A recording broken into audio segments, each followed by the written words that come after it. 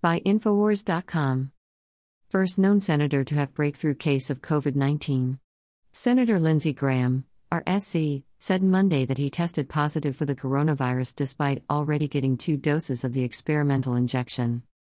"I was just informed by the House physician I have tested positive for COVID-19 even after being vaccinated," he tweeted. "I started having flu-like symptoms Saturday night and went to the doctor this morning."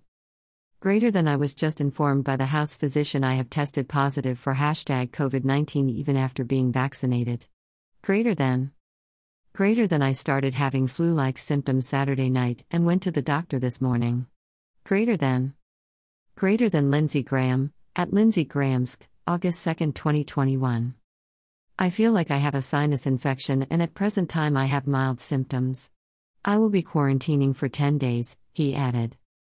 And despite getting infected by the China virus even after receiving the jab, Graham still praised the experimental shot.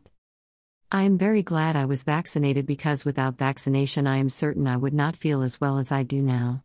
My symptoms would be far worse," he said. This is just more evidence that contradicts the establishment's false narrative that the experimental mRNA vaccine prevents the contraction and spread of COVID. Last week, the Centers for Disease Control and Prevention, CDC, released a study showing 74% of new COVID Delta cases in the state are among the vaccinated. And Iceland and Gibraltar have seen a huge spike in COVID cases despite over 90% of their populations getting the shot.